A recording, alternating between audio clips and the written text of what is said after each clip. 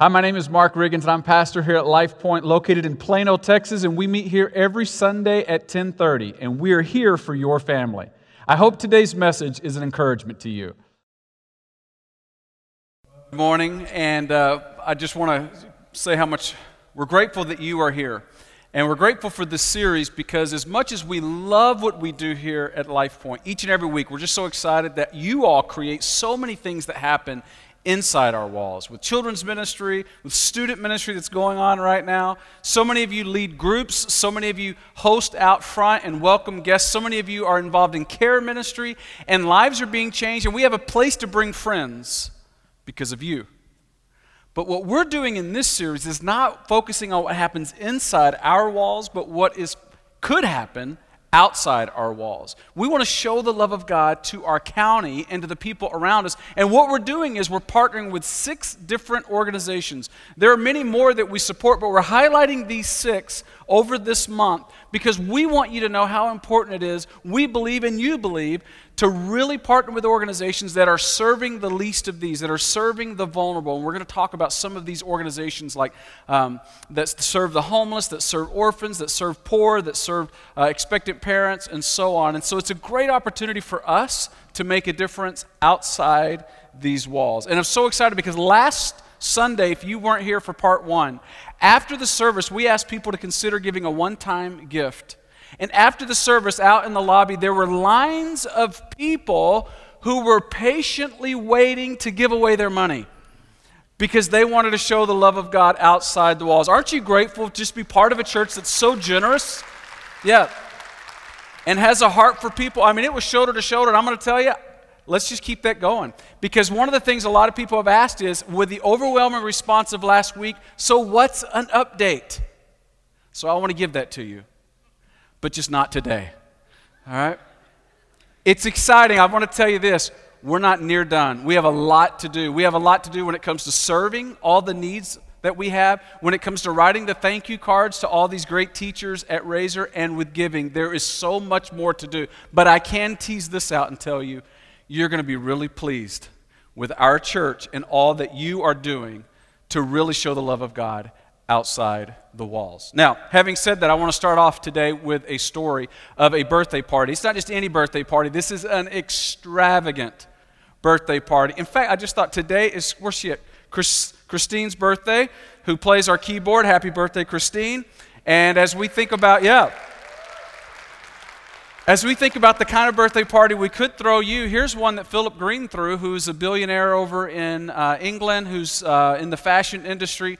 He decided to throw himself a birthday party. This was in 2012. And here's what he did. He invited 150 of his favorite friends, and he flew them to one of those destination unknown parties, and they ended up landing at a private resort on a Mexico beach. And here are some of the celebrities that joined him for his party: Leonardo DiCaprio, Kate Moss, Naomi Campbell, Gwyneth Paltrow, and Simon Cowell. They ended up having a 6-figure fireworks display. They had a 3-story nightclub that they built just for the 4-day event, this party. Meanwhile, they had armed guards who were patrolling the beach on jet skis. It was the party, right? It was a party. Here are the performances of the people who sang as concerts at the event. There was Rihanna, Stevie Wonder, Bruno Mars, Robbie Williams, CeeLo Green, and George Michael. They actually fitted customized outfits for all the guests so that they could do some of the themed events. PG will appreciate this one. One of them was Hawaiian shirts that were made for a beach barbecue where the actual Beach Boys sang. And I don't know about you, but as we look at this guest list, I don't see PG, our founding pastor, on it. But you know, anytime customized Hawaiian shirts, like he's there, right? You're all in. You wish you would have been there. Maybe you were there. The thing is, I look at that event. I don't know how you feel about an event like that. Christine, we can't do that for you, Christine, but Christine, I would like to. But the thing is, when you look at this kind of a party, do you think somebody who would do this kind of a party, who would host this kind of a party, do you think of them as being generous? Or do you think of them as being greedy? In other words, he was generous to some other friends, right, who were able to come and attend this kind of a party without having any expense to them. The truth is they had a blast. I mean, like they were just enjoying life. Granted, they weren't meeting any needs, but they were able to have some fun. And if I'm honest, I wish I would have been invited to that party. Like, it sounds like a lot of fun, right? Like, these people were really enjoying life and having a good time. However, I'm not the only one who wishes they had been invited to the party. There's a more important group of people who weren't invited to the party, because that very same week of the party, 10,000 miles away, his employees were stitching garments in Sri Lanka for 64 cents an hour. You see, most of us don't have a problem with the billionaire throwing an extravagant party. Knock yourself out. Where we do feel the angst is when a billionaire is throwing a party on the backs of people who are making 64 cents an hour, because there's something deeper that bothers us here, and that is we see people who have more than they need, and it bothers us when they think it's all for them. And so today we're going to talk about that. Was it greed? What is greed? Well, here's a simple definition to kind of get us going today. Greed is the assumption that everything placed in my hands is all for me. Now, we looked last week, and we started off this whole series by making a bold statement of truth, and you may remember it. I just looked at you all, and I said these two words: you're rich. You're rich. You don't feel rich. You don't call yourself rich. None of us do. But remember some of these stats we looked at last week? When you consider that most people work 5 days a week around here, but they have 7 days worth of food and shelter, unlike much of the world. Doesn't mean that you're rich, but that proves that you're not poor. In the same way, we realize that nearly half of the world lives on less than $5.50 a day. $5.50 a day. I mean, we've got lights that can do all kinds of tricks. That's how rich we are. Right? And we'll just keep it going. We're just going to show it off. Not only that, thirdly, you know you're rich because if you have an income of $38,000, you are in the richest 3% of the global income earner if you make $38,000 or more a year. So congratulations, you're rich. We said this last week, and somebody said, and we asked to look at your neighbor and tell them, congratulations, you're rich. And they said, well, you should have said, congratulations, you're rich, now give me a loan, because I could have used a little bit of the money. And I'm like, I get it. And remember that one of the disclaimers that we have with this is we're not trying to invite you to embrace guilt. It's not your fault that you were born in one of the richest counties, in one of the richest nations, in one of the richest times in history. Instead, embrace it with gratitude to say, God, okay, you have given me something, and I bet it's for a purpose, and with that gratitude comes some responsibility. But to embrace what the goodness of God has allowed us to experience, and then look around and keep perspective on what it's like to live in our world in these days. And so here's the question I want us to wrestle with today. What do you do when you have more than you need? And you go, well, I'm nothing like Philip Green. I'm not throwing like these 3-story nightclubs for a 4-day event. I'm not that extravagant, and certainly we aren't. But I think most of us would acknowledge that we have more than most. And so the question is still the same. What do you do when you have more than you need? And you might be thinking, oh, Mark, I don't have more than I need. Like, I'm barely hitting my mortgage. With electric bills are going up, like with inflation, like I am barely getting by. It's just my money and my bills are pretty much the same. Sometimes they're even in the red. Like, I don't have more than I need. I have not enough, right? Like, you may feel that way as we look around us, but when we pull our head higher and look globally, we are reminded, most of us didn't walk into this room wondering if we would be able to eat a meal today. Most of us will leave this place today and we will look at the other person in the car and say, where do you want to go eat? And they'll go, I don't know. Where do you want to go? It doesn't matter to me. And that's going to be our big stress is where are we? We have so many options, right? And that's the normal conversation that most of us will have. It's very different. Both are problems, but they're very different problems, aren't they? Most of us have more than we need. So last week we looked at what the Apostle Paul said in the first century about this situation, and today we're going to hear from the words of Jesus himself when he addresses this very thing. What do you do when you have more than you need? And so I want you to see this story as Jesus addresses this very important issue, because I think it couldn't be more relevant to those of us who live in Collin County in 2022. So if you've got your Bibles, would you look with me at the story that Jesus tells where he answers this question once and for all. It's found in the book of Luke, It's the fourth book in the Gospels in the New Testament. If you don't have a Bible, there's one there in the seat near you. You can turn to page 845, and that's where we're going to look at the story today. There's this really well-known parable. Remember, a parable is a made-up story with an important point, an important principle. And this is, of all the parables, this is one of the more well-known. However, it's only recorded in the book of Luke. It's the parable of the rich man. And we're going to look at this parable and understand that it began when some followers of Jesus were arguing over who's greedy, me or you, like these people are arguing. And Jesus kind of interrupts and goes, you know what? Let me just address that issue right now. And he gives us the story.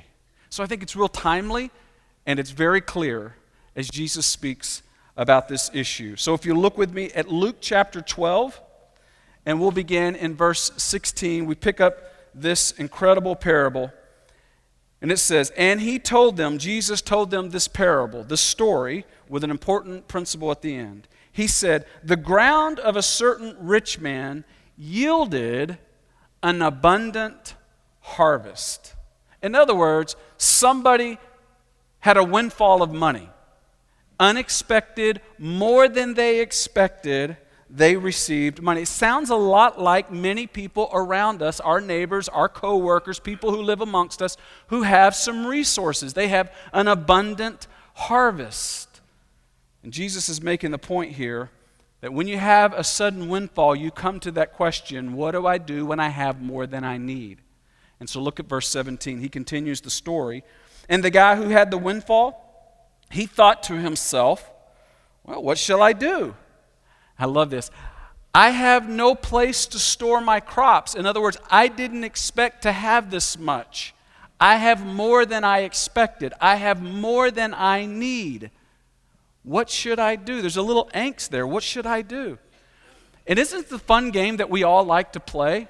Like, what would I do if I had a windfall of money, right? That's kind of fun to do. Like, I don't know if you noticed that this past week somebody won the lottery for over $2 billion. Did you catch that? Anybody play? You don't have to raise your hand, but I mean, it's totally cool if you played. As long as you tithe, knock yourself out.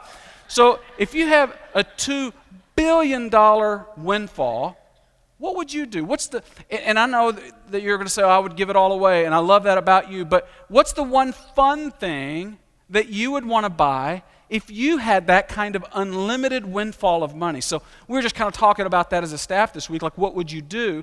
And it was like, well, I would buy a yacht, I would travel the world, I'd buy a jet plane, I would travel the world, I would want to buy a sports franchise, like, it'd just be fun just to kind of do something crazy like that because it's an unlimited amount of money. Like, what would you do? Would you buy like a really cool car? Would you buy a large piece of land? What's the one fun thing you would do if you had that kind of a windfall?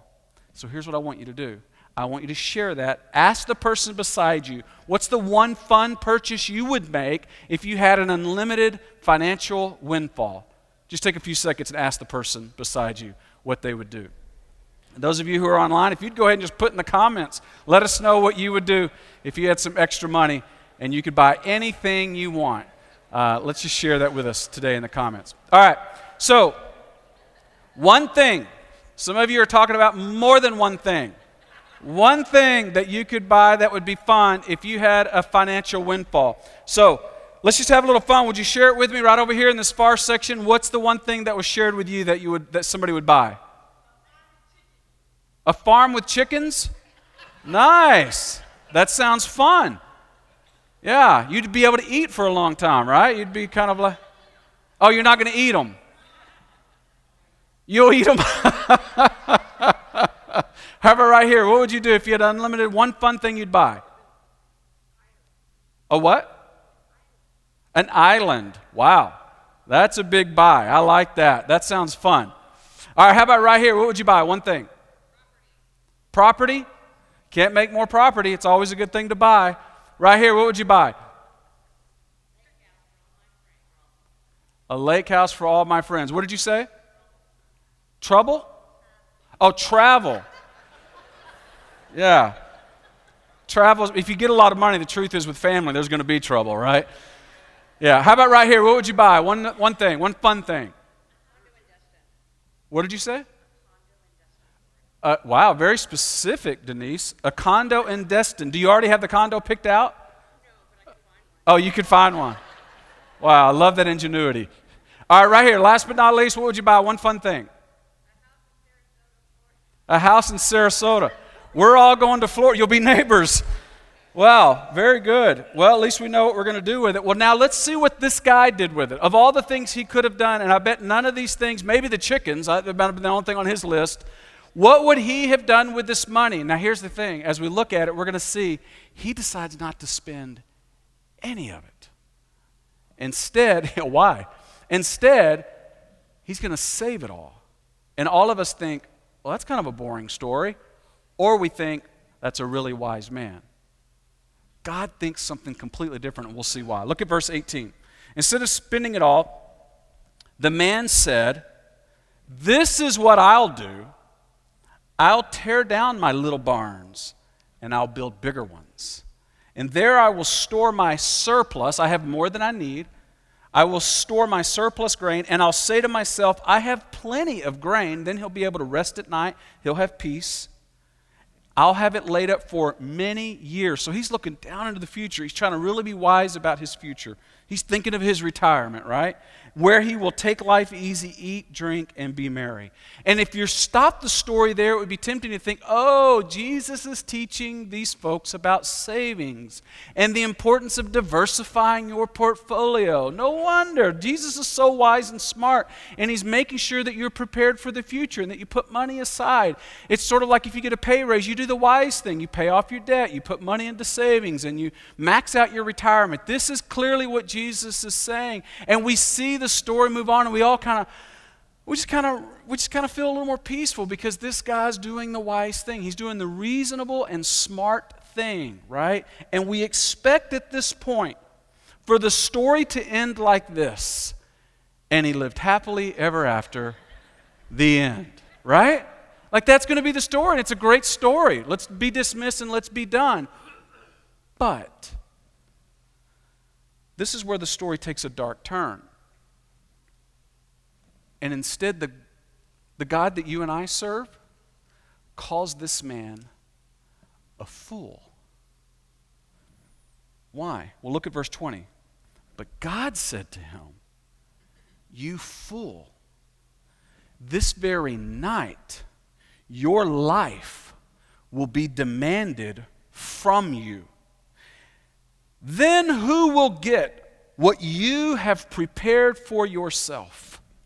All the savings that you've done, who's going to get it?"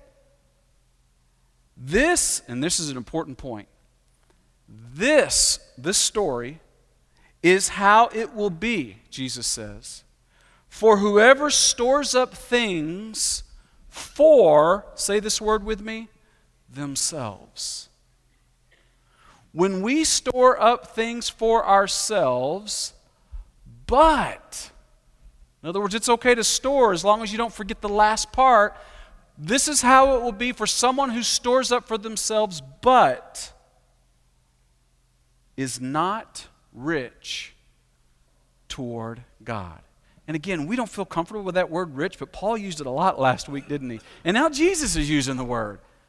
And yet we feel uncomfortable with it. Nobody thinks they're rich, and Jesus keeps talking as if we're all rich and how we can be rich toward God.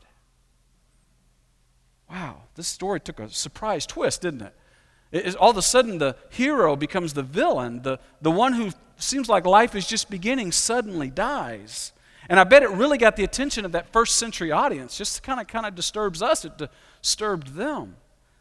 So what's Jesus teaching? He's not telling us we're going to die after we get a raise or we're going to die if we try to save money. What is he then teaching us? And I think it's important to note that last sentence, that he's reminding us in one moment, in one night, all this man's achievements meant nothing, and they were gone. In one night. He could control his business, he could control his building, he could control everything around him while he was alive, but once he was gone, he had control of nothing. And all his accomplishments instantly were gone. God calls the man a fool, not because he's rich, but because he didn't live his life with eternity in mind.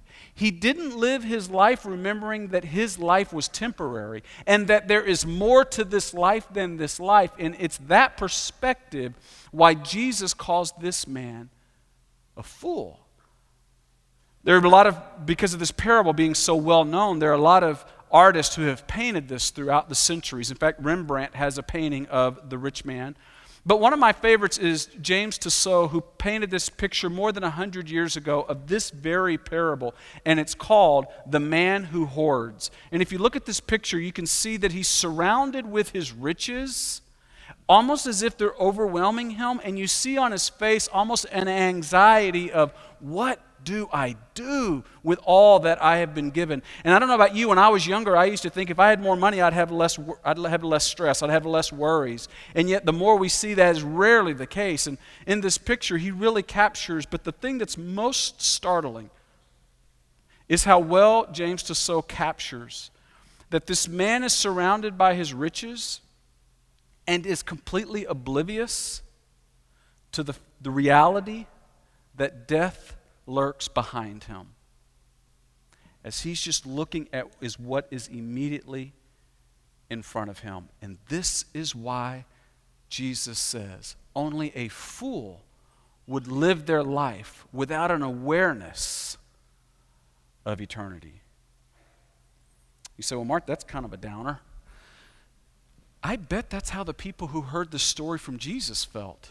Jesus, why are you telling us the story? We thought the guy who's saving money would be the hero, and now all of a sudden, we're not sure where you're going with this and what is the point of this parable.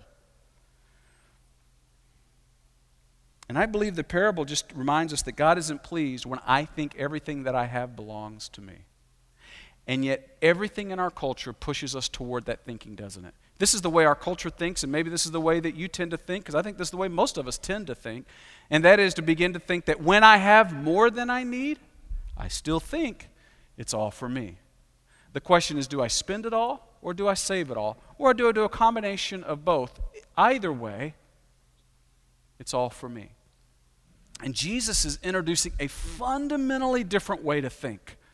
That at this would have been such a paradigm shift, and he teaches this through this parable, and I believe this is the bottom line. When I have more than I need, I must remember it's not all for me. It's all from him. It was all to me. It's just not all for me. And this is a very different way to think. See, the rich man, he just couldn't buy it. He said, nope, these are my crops. This is my barn. This is my goods. This is even my soul. He was just like, I'm seeing it all right here, right now. It's mine, mine, mine. And it was just a few hundred years later in the 4th century when it was Augustine, a theologian, who has this great quote about this very parable that's been impacting humanity for the last 2,000 years. Augustine said about this rich man, he calls him the farmer, he said he was planning to fill his soul with excessive and unnecessary feasting. And he was proudly disregarding all those empty bellies of the poor. He did not realize that the bellies of the poor were a much safer storeroom than his barns. Well, there's a great way to live my life. That is the greatest investment with my money, is to invest in other people who are in need. But this guy died. No crops, no barns, no goods, no legacy.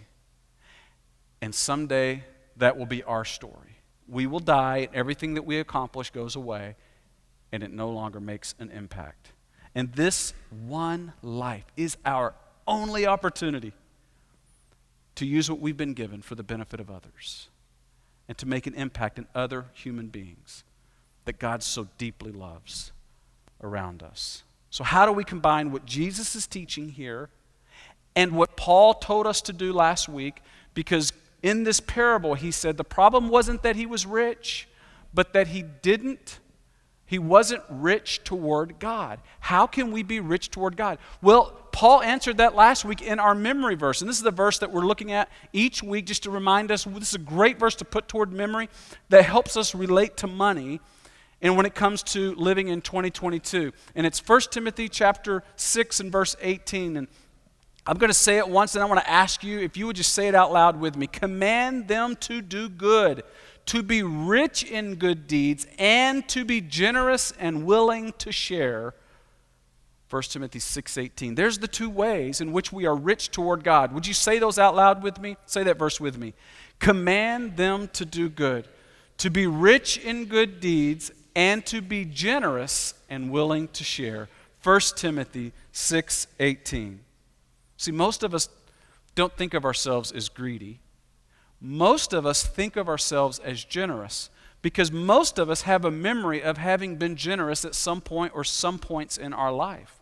You might even be thinking of something right now. I remember when I gave words of encouragement to somebody. Or I remember when I gave a panhandler some money. I remember whenever I bought those Girl Scout cookies from those people at Kroger who are complete strangers. We all remember moments when we were generous, and because of that, we may give ourselves credit for being generous. The problem is generosity and rich are both such ambiguous terms that are not clearly defined, and so we give ourselves, like, nobody thinks they're rich and everybody thinks they're generous. The question is, are you regularly practicing generosity? Is that a regular practice in your life? And that's what this month is about. It's not about us. It's about partnering with 6 organizations in our local community who are making a difference amongst the vulnerable and amongst the needy.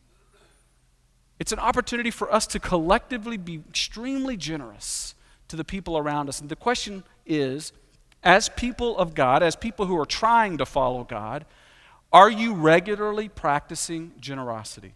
See, most of us are in one of two camps when it comes to generosity. We were either raised in a home that practiced generosity, and so we have sort of known how to do it. We always made it, high on the list of things to do as a kid, as a teenager, and as a young adult, and so forth. We just kind of have always had it as part of our life. But then some of us weren't raised in homes that did that, or we've gotten away from it, and all of a sudden it's hard to get back. But all of us want to be generous. It's figuring out, how can I be generous? And so if you're in that place where you're like, I want to get back to being generous, I want to begin to be generous, but how do I do that? The simplest way, and this is at the risk of oversimplifying it, I think you can be generous in one word, and that is prioritize. You have to prioritize it. Most of us are paying our mortgage and we're paying our Wi-Fi. Like, we're paying for Netflix. We're paying those things, right? And we know if we don't, what happens? There are consequences. And so what happens is these other sort of categories that we believe we want to do fall lower on the priority list. But when they get higher on the priority list and we schedule them and we pay them first, guess what? We suddenly regularly practice generosity. And it's beginning to start somewhere and do something on a regular basis and make generosity a priority. And those of you who do it already know it. You're nodding because you felt it. You felt the freedom of generosity and the way it lightens your heart and lets go of stuff in your own internal world where you just feel a lightness that you didn't feel before. You know the gift of generosity, to prioritize it and to begin to share. See, none of us want to be greedy. Nobody has that as a desire. Nobody has that as an aspiration. Greedy, well, it's just a simple assumption that, well, everything placed in my hands, well, it's all for me. But then the question comes, because most of us would be honest and say, well, what do we do when we have more than you need? And what Jesus reminds us in this parable is simply to remember, when I have more than I need, I remember it's not all for me. And I make generosity a regular practice in my life.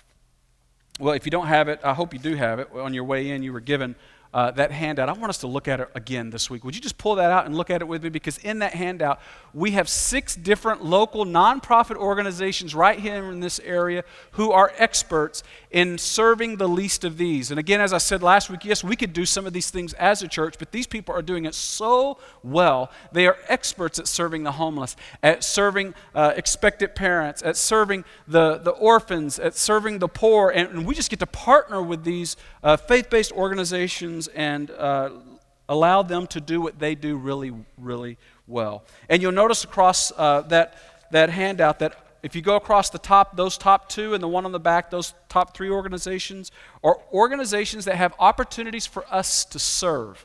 And can I just tell you, this is time. When Paul says that we are to do good deeds and to be generous, it's the good deeds that I would guess that here in Collin County we have the hardest time with, because to chip in a little money is a little easier sometimes than it is to chip in a little bit of time, which is our most valuable resource.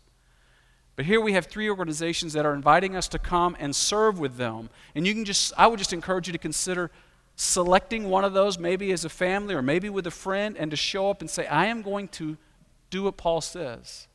I'm going to do some good deeds here. So that I remember all this time is not for me.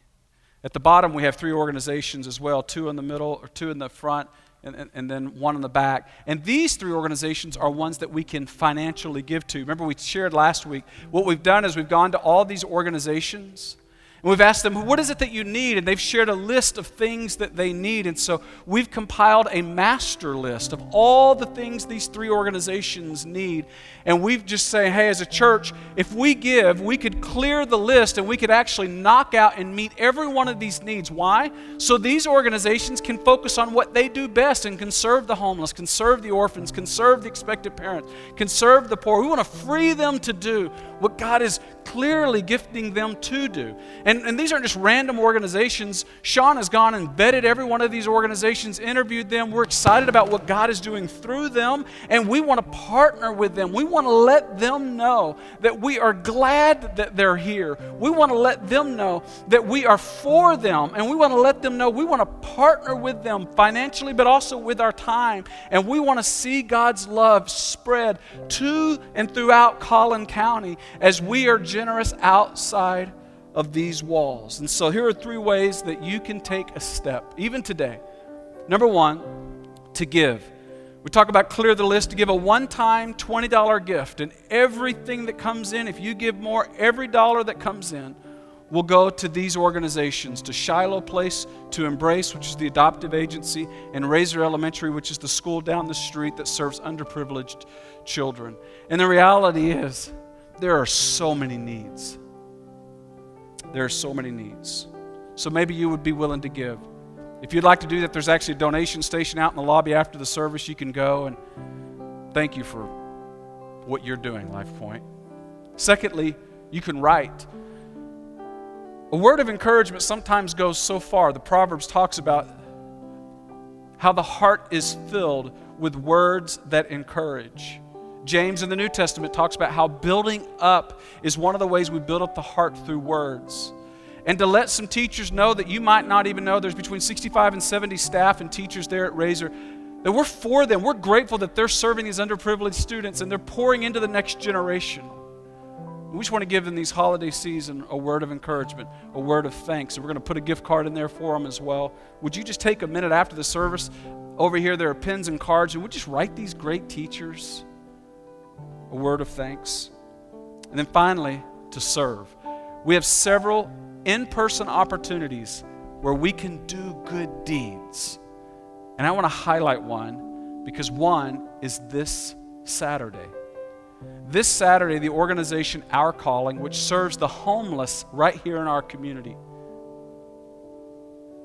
are having an organized opportunity for us to serve. And it's very organized. It's a small step that you can take that'll make a big difference. And what we're hoping for is there will be about 20 or 25 people from our church who will say, you know what, I'm going to do a good deed, and I'm going to show up, and I'm going to partner with some people I don't know, and I'm going to serve those who are homeless in our community. I'm not going to talk about what kind of an issue it is and how we can solve it with the government, or shouldn't solve it, or should do a better job. I'm just going to show up, and I'm going to serve, and I'm going to show the love of God to people who might not have what I have. So if you want to do that, you can actually go in that handout. There's a URL right on the front of that page, and you can click it, or you can click that QR code on the back of the pew in front of you, and you can see opportunities to actually register for that event this Saturday or the other 2 events that are coming up. One with Real Options, and then there's another organized day with Children's Hunger Fund that's coming up as well. Great opportunities, church, for us to give, to write, or to serve, just so that we can show the love of God with Collin County. And we're doing it. We have a great start last week, but let's keep it going. Wherever you took a step last week, maybe you'll consider taking a different step in a different area today. But let's show the love of God, and let's let these people know how grateful we are that they're here and they are making a difference. Let's pray. God, we're so thankful for all that you have given us. And instead of feeling any guilt, God, I pray today that we would feel gratitude. Great things flow out of gratitude. But we would accept the responsibility that comes with what we've been given, and we would resist the temptation to think that it's all for us. And just take a step today toward your heart, toward being rich toward you. Thank you for these partners here in our community. Bless them, we pray. Bless them through us, I pray. In Jesus' name, amen. I hope today's message was an encouragement to you. And if you'd like a little more information about our church, just visit us on our website at lifepointplano.org.